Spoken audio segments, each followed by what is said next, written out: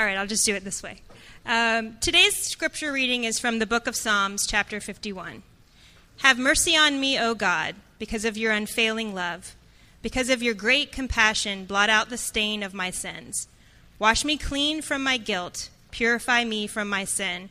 For I recognize my rebellion. It haunts me day and night. Against you and you alone have I sinned. I have done what is evil in your sight. You will be proved right in what you say, and your judgment against me is just. Purify me from my sins, and I will be clean. Wash me, and I will be whiter than snow. Oh, give me back my joy again. You have broken me. Now let me rejoice. Don't keep looking at my sins. Remove the stain of my guilt. Create in me a clean heart, O God. Renew a loyal spirit within me. Do not banish me from your presence, and don't take your Holy Spirit from me. Restore me to the joy of your salvation, and make me willing to obey you. You do not desire a sacrifice, or I would offer one. You do not want a burnt offering. The sacrifice you desire is a broken spirit. You will not reject a broken and repentant heart, O God.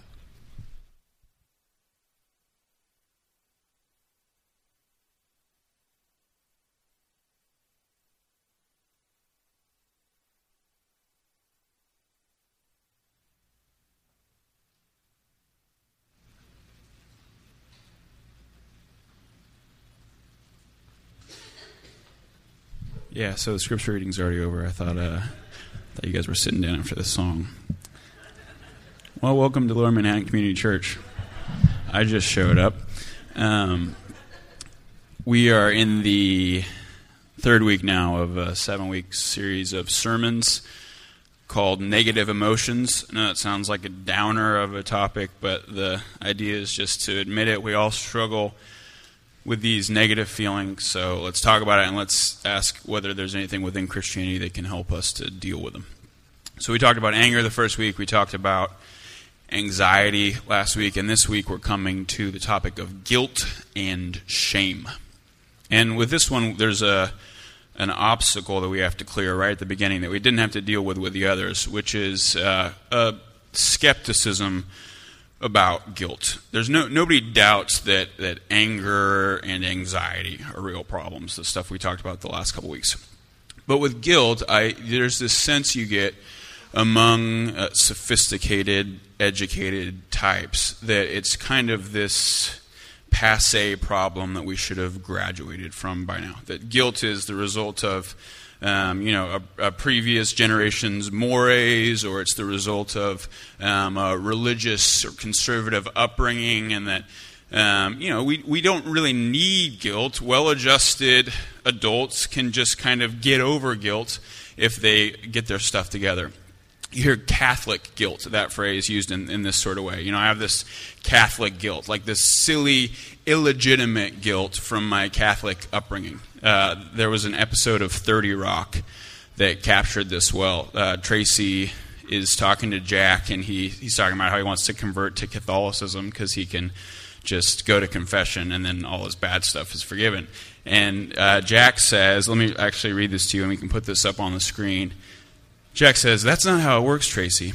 Even though there's the whole confession thing, that's no free pass.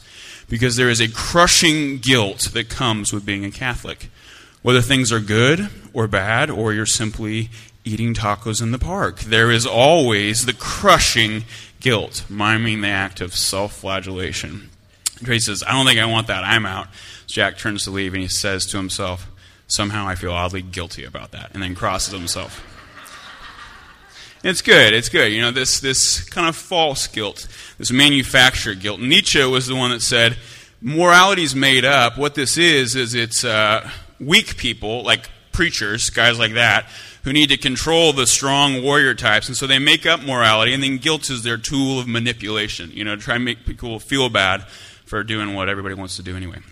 So is that what it is? Is guilt kind of made up? Is it just a tool of manipulation used by the church or by our parents? One of the things I want to convince you of this morning is that nothing could be further from the truth. That guilt is every bit as deeply rooted and universal and naturally occurring as anger and anxiety are. Everybody deals with it, even though you're kind of embarrassed to admit that you deal with it. Everybody deals with it. And it has to be addressed head on, just like anger and anxiety. It cannot be repressed. It has to be addressed head on if we're going to make any headway with this problem. So I want to talk about it this morning with 4 sections under 4 headings. The first is guilt versus shame. I want to talk about the difference between those. And the second is, what do they feel like? What do guilt and shame feel like? The third section will be how we usually try to deal with them. And then the fourth section will be the Christian answer. So guilt versus shame, then what they feel like, then how we usually try to deal with them, and then lastly, the Christian answer. So first, guilt versus shame. This first section, all I want to do is try to distinguish these two feelings from one another. There are 2 different ways of differentiating guilt and shame that you'll see commonly in the literature on these subjects. So I want to give them both to you because I think they both have some merit and they're not mutually exclusive. So 2 different views, 2 different ways of carving up guilt and shame. The first way of differentiating them would be to say that guilt is about something you do and shame is about who you are. So, for example, if I eat a bowl of ice cream that I didn't want to eat, I feel guilty about that. It's an action. But being overweight is about who I am, and I feel ashamed of that. So that's one way of carving them up. And often they go together. Eating the ice cream and being overweight go together. Guilt and shame, 2 sides of the same coin. So that's one way of carving it up, what you do versus who you are. The other way of differentiating them would be to say guilt is about violating your conscience or violating a code or an abstract law internally, and shame is about being out of alignment with the community's expectations. So in the example we just used, the reason I feel guilty about eating the bowl of ice cream is because I had a rule, no ice cream this week. And I broke the rule. And so guilt is moral in that sense. I did something against the rule. I offended my conscience. There's guilt that goes with that. Whereas shame about being overweight is about relationships. It's about the community. It's about perceptions. It's about not the way I am perceived in my group of friends. And, they usually go together. Sometimes they don't. You could have one without the other. So, for instance, guilt without shame would be if you did something that you felt really wrong about, and everybody else knew about it, and nobody else thought it was wrong. Everybody else was like, what's the big deal? They still think you're a great guy or a great girl, but you knew it was wrong. You still feel guilty, even though you don't have shame. Or shame without guilt would be, something where you didn't do anything wrong, but there's still this loss of face. So let's say, you lose a bunch of money, you have to downsize, move to a cheaper neighborhood, start buying cheaper clothes. All your old friends, there's this shame that you feel toward them. Even though you didn't do anything wrong or immoral, there's no guilt necessarily. So you can't have one without the other, but they often go together. And the other thing I want to say before we move on to the next section is that they can both be secret. Just because shame is out there in front of other people, that doesn't mean you can't have secret shame. So secret shame would be something where you only know about it, but you feel like if other people found out about it, you would feel shame once that happened. And so you can have shame about thoughts. If other people knew that I thought about these things, they would respect me less. Same thing with guilt. You can have guilt about thoughts. You can have secret guilt. If you have the thought, I wish we didn't have all these kids. I don't know where I thought of that example. It's definitely not from personal experience, but just as a hypothetical, if you have the thought, I wish we didn't have all these kids, you feel guilty about that. Nobody else knows. It's not an action, but you feel guilty because you're out of line with a moral standard. You should feel grateful for your kids, and you feel guilty about the thought. So that's section 1, guilt versus shame. Section 2, moving on to section 2, what do they feel like? What are these two? How can we describe these 2 feelings? So I want to take them one at a time now. First guilt and then shame. And the way I want to describe guilt is that it's a sense of nausea or disorientation that results from a moral imbalance. I want to say that again. It's a sense of nausea or disorientation that results from a moral imbalance. Now, what do I mean by moral imbalance? Well, in a lot of languages, the word guilt and the word debt are the same word or are closely related words. So in German, for instance, Schuld is guilt or fault, and Schulden is debt. They're very closely related words. And that's essentially what guilt is. It's racking up some moral debt that you haven't paid, and the fact that you haven't paid it, that you have this moral debt that you haven't paid, this imbalance, this moral imbalance, creates this nausea and this disorientation. You know this sickness you feel when you think about something you've done wrong that you didn't pay for.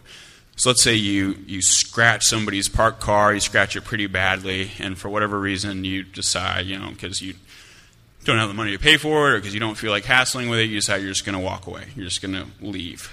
When you think about that, if you have a healthy conscience, not a hardened conscience, you feel guilt. You feel this debt because there's an imbalance. You were supposed to pay for it and you didn't. You got away with something. And so there's a sense of nausea and disorientation that goes with that. Shame, the way I want to describe shame is to say shame is the desire to hide or desire to cover yourself. The word shame means to cover. That's the root it comes from. And shame is this just not wanting to be seen, this nakedness. You see this in the Garden of Eden, Adam and Eve hiding because they feel shame at their nakedness. And so you just want to kind of withdraw and not be seen by anybody. And when they go together, that's this imbalance, this nausea, and this hiding and desire to not be seen. It's a lot. It's a lot for any person to handle at any one time. So that was just real brief. Number 2.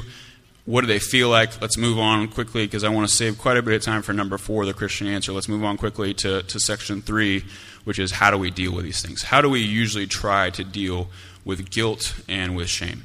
And again, we'll take them one at a time. So how do we usually try to deal with guilt?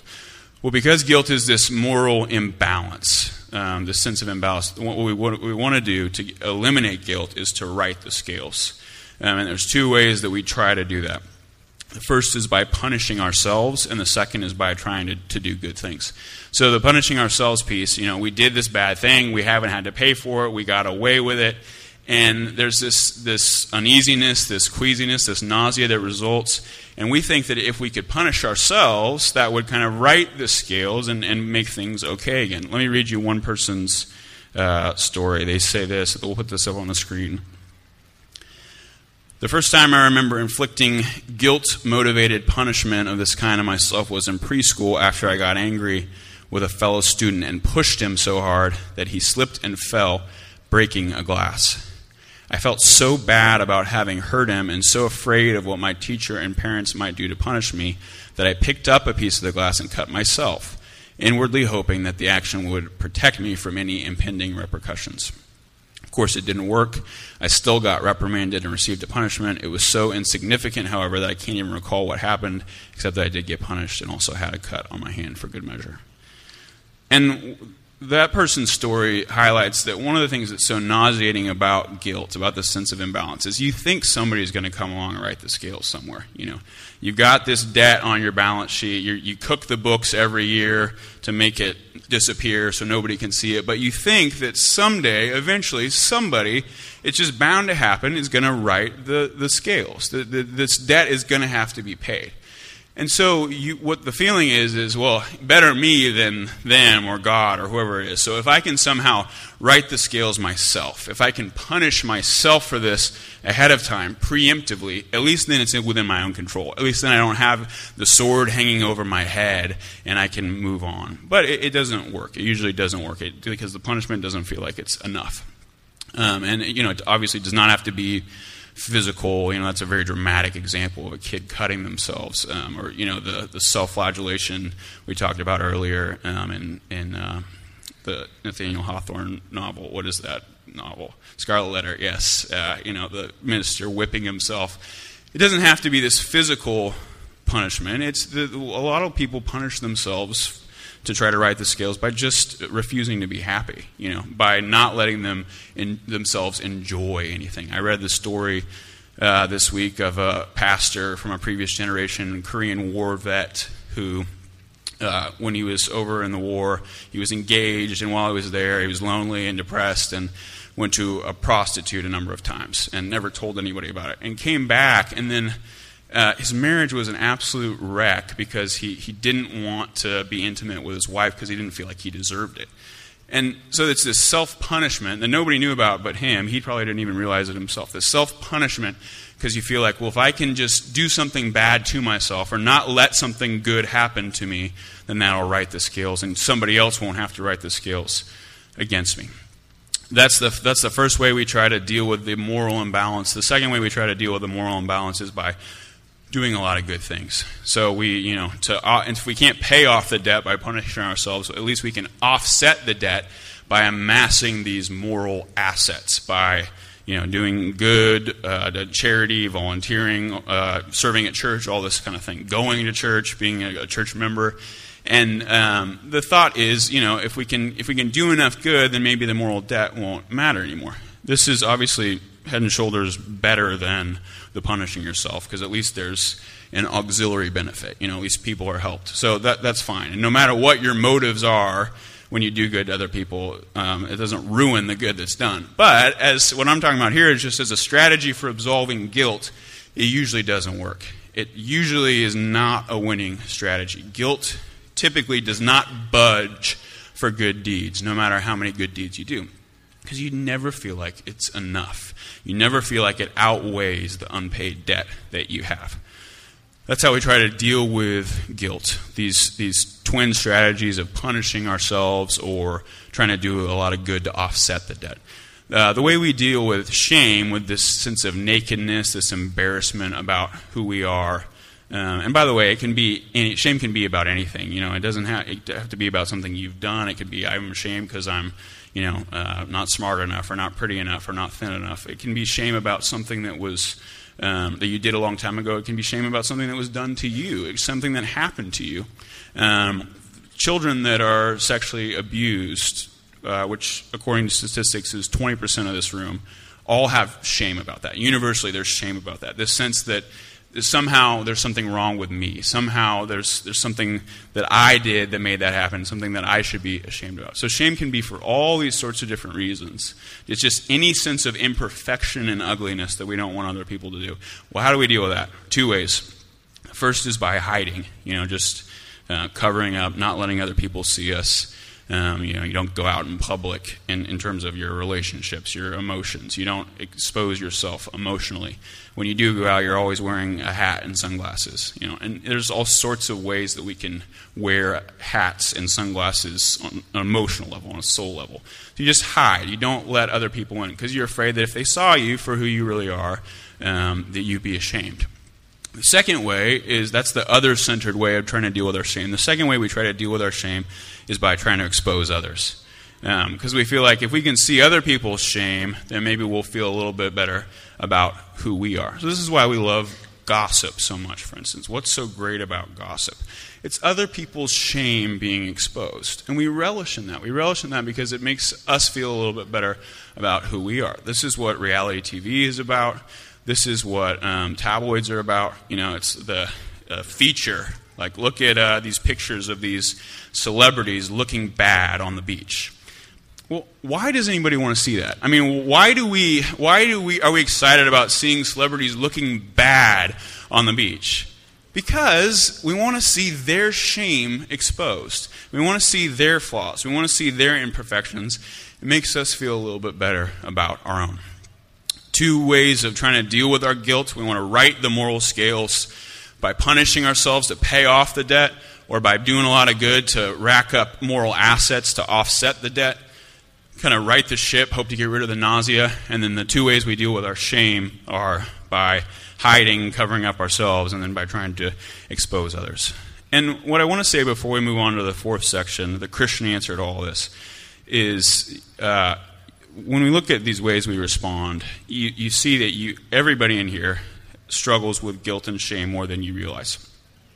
There's some of you that have a very acute sense of guilt or of shame about something particular. When we're talking about this, you're thinking of a specific thing you did or a specific aspect of yourself.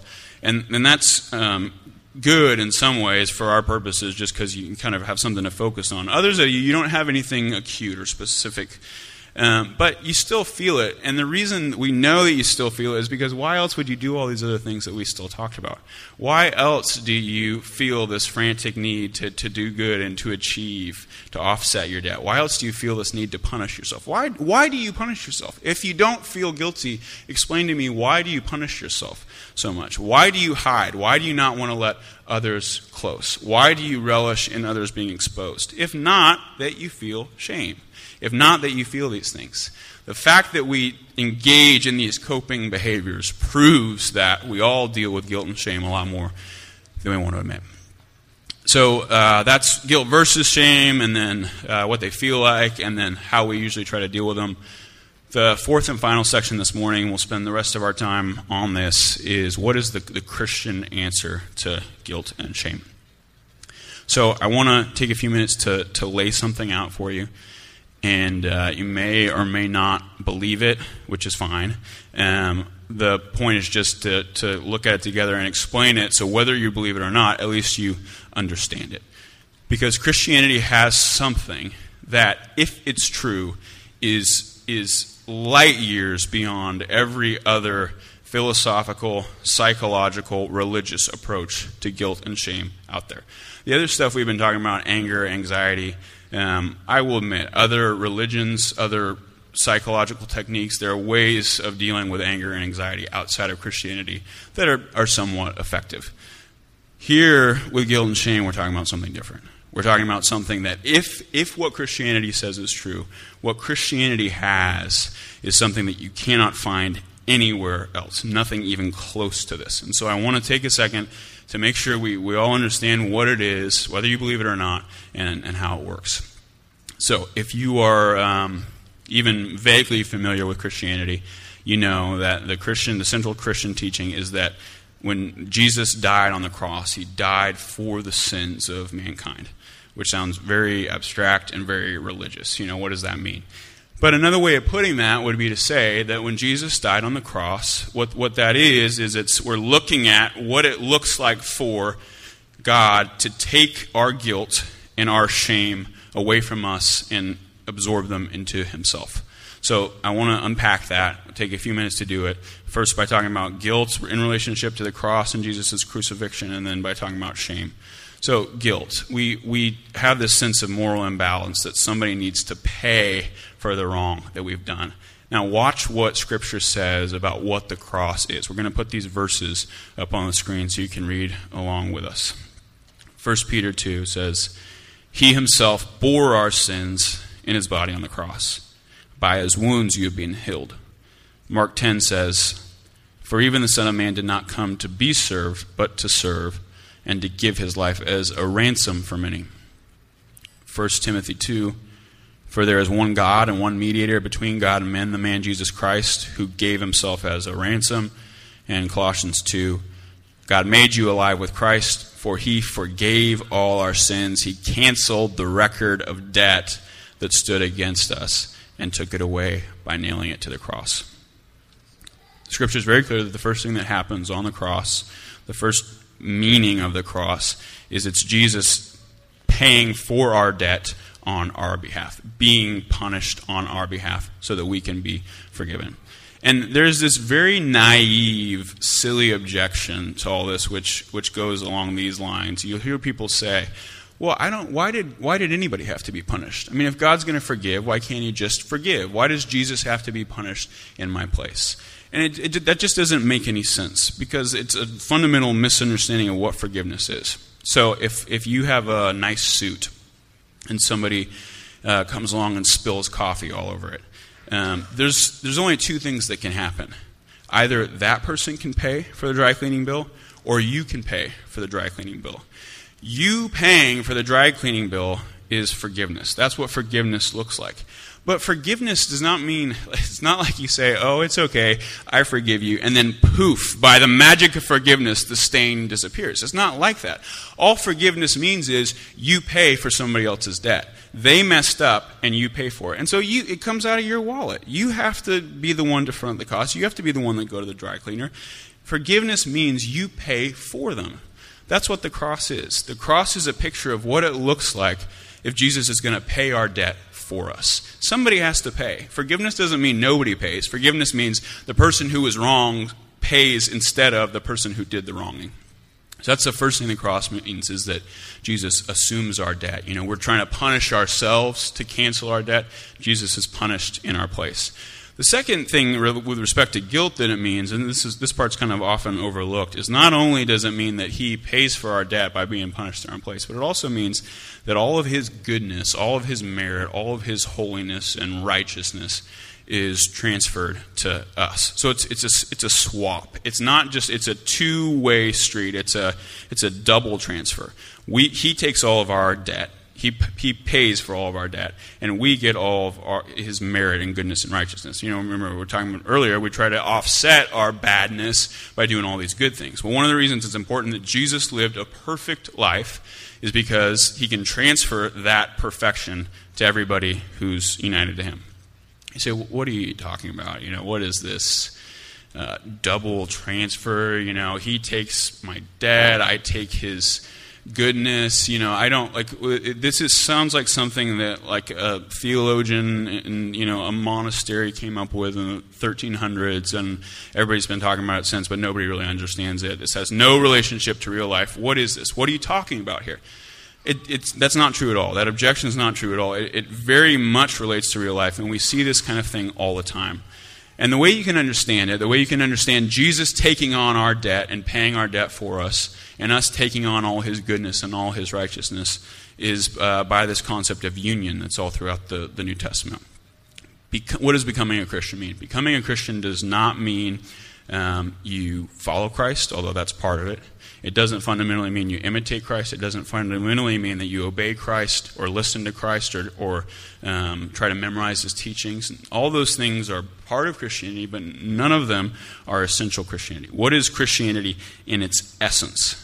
Christianity in its essence is a person becoming one with Christ, becoming united with Christ. So you eat his flesh into your flesh, you drink his blood into your blood. When you take the Eucharist, you are buried with him and raised to life again with him when you partake of baptism. You are united with him through faith. You confess with your mouth that Jesus is Lord. You believe in your heart that God raised him from the dead.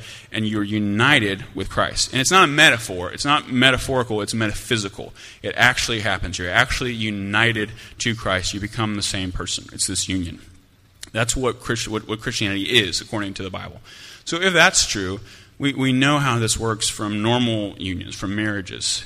If two people get married, if the woman has $2.5 million in debt, and the man has a net worth of $7 billion, and they get married, overnight, the man has now assumed $2.5 million in debt.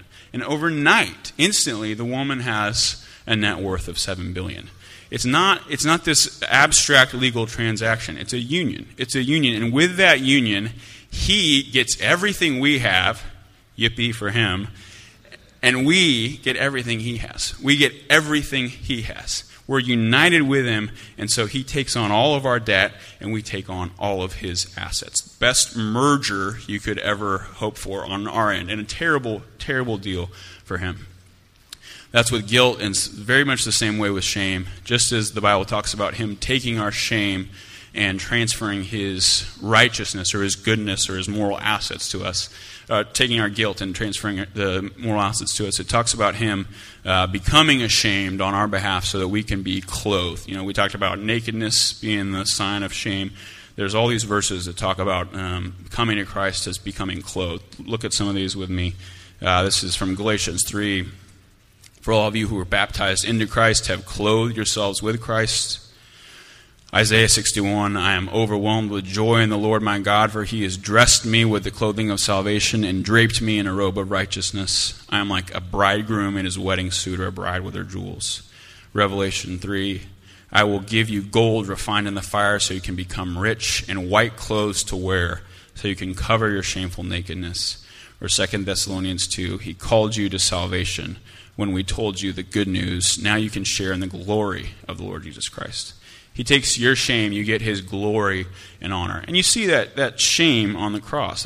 We talk sometimes about the pain of the cross, But the shame of the cross is almost worse. He's stripped naked in order for you to be clothed. He's subjected to this public humiliation out there naked between two criminals for the whole world to gawk at and say, well, look, that guy got what was coming to him, so that you can be honored. He's brought low so that you can be raised up.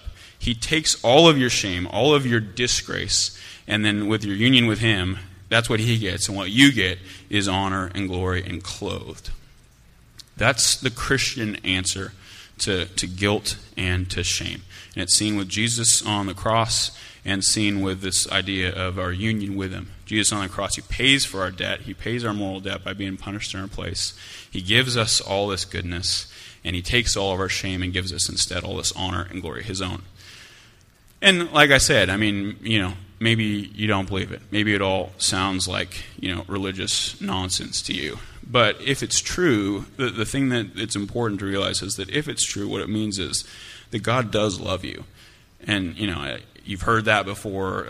God loves you. The average New Yorker's response is, God loves me. How the bleep do you know? What? Who's to say? Who's to say God loves me? I mean, that's just some sentiment. God loves you. What does that mean? Empty words.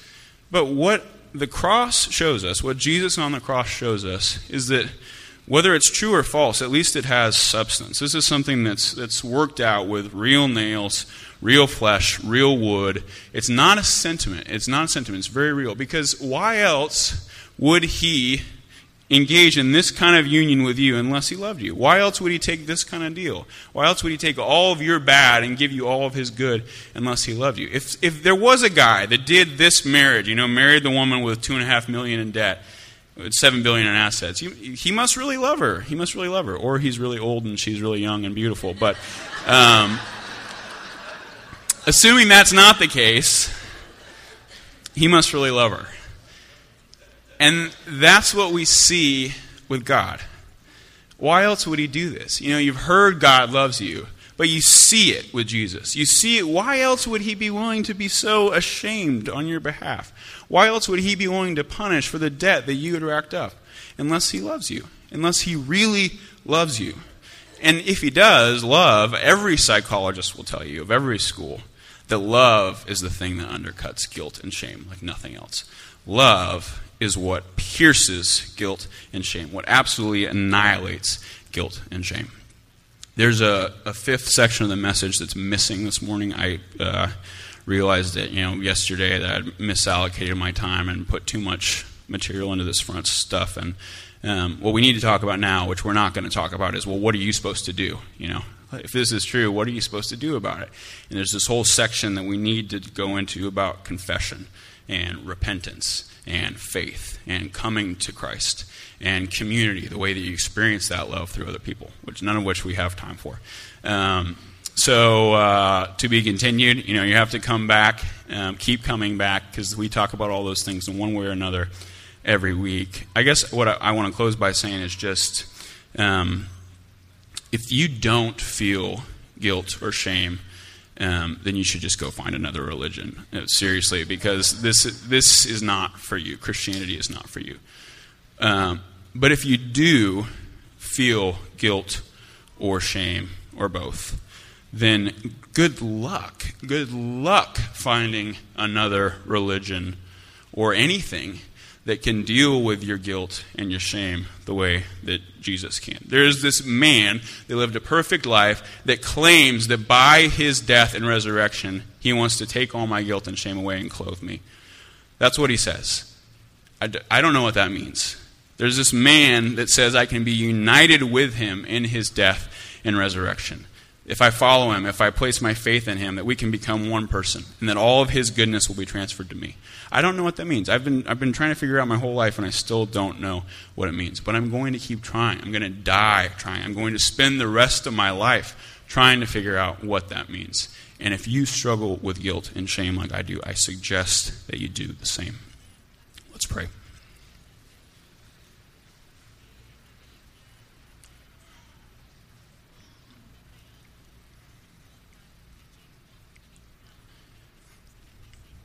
Father, when we look at the mystery of Jesus on the cross, we don't know what to think. we feel ourselves moved by it, but we also feel confused, and there's so many parts that don't necessarily make sense. And yet there's also so many parts that are compelling to us and that speak to us and that make us think that there's something to it. God, I ask that by the power of your Spirit, you would speak to our hearts this morning and impress upon us the reality of your love as seen by Jesus, taking our guilt, paying our debt, taking our shame, being stripped naked before the world, and offering to give us all of his goodness and to clothe us with his honor. I ask that you'd help us to feel the truth of it. I ask that our doubts would be erased in the face of the power of your love. We ask these things in Jesus' name. Amen.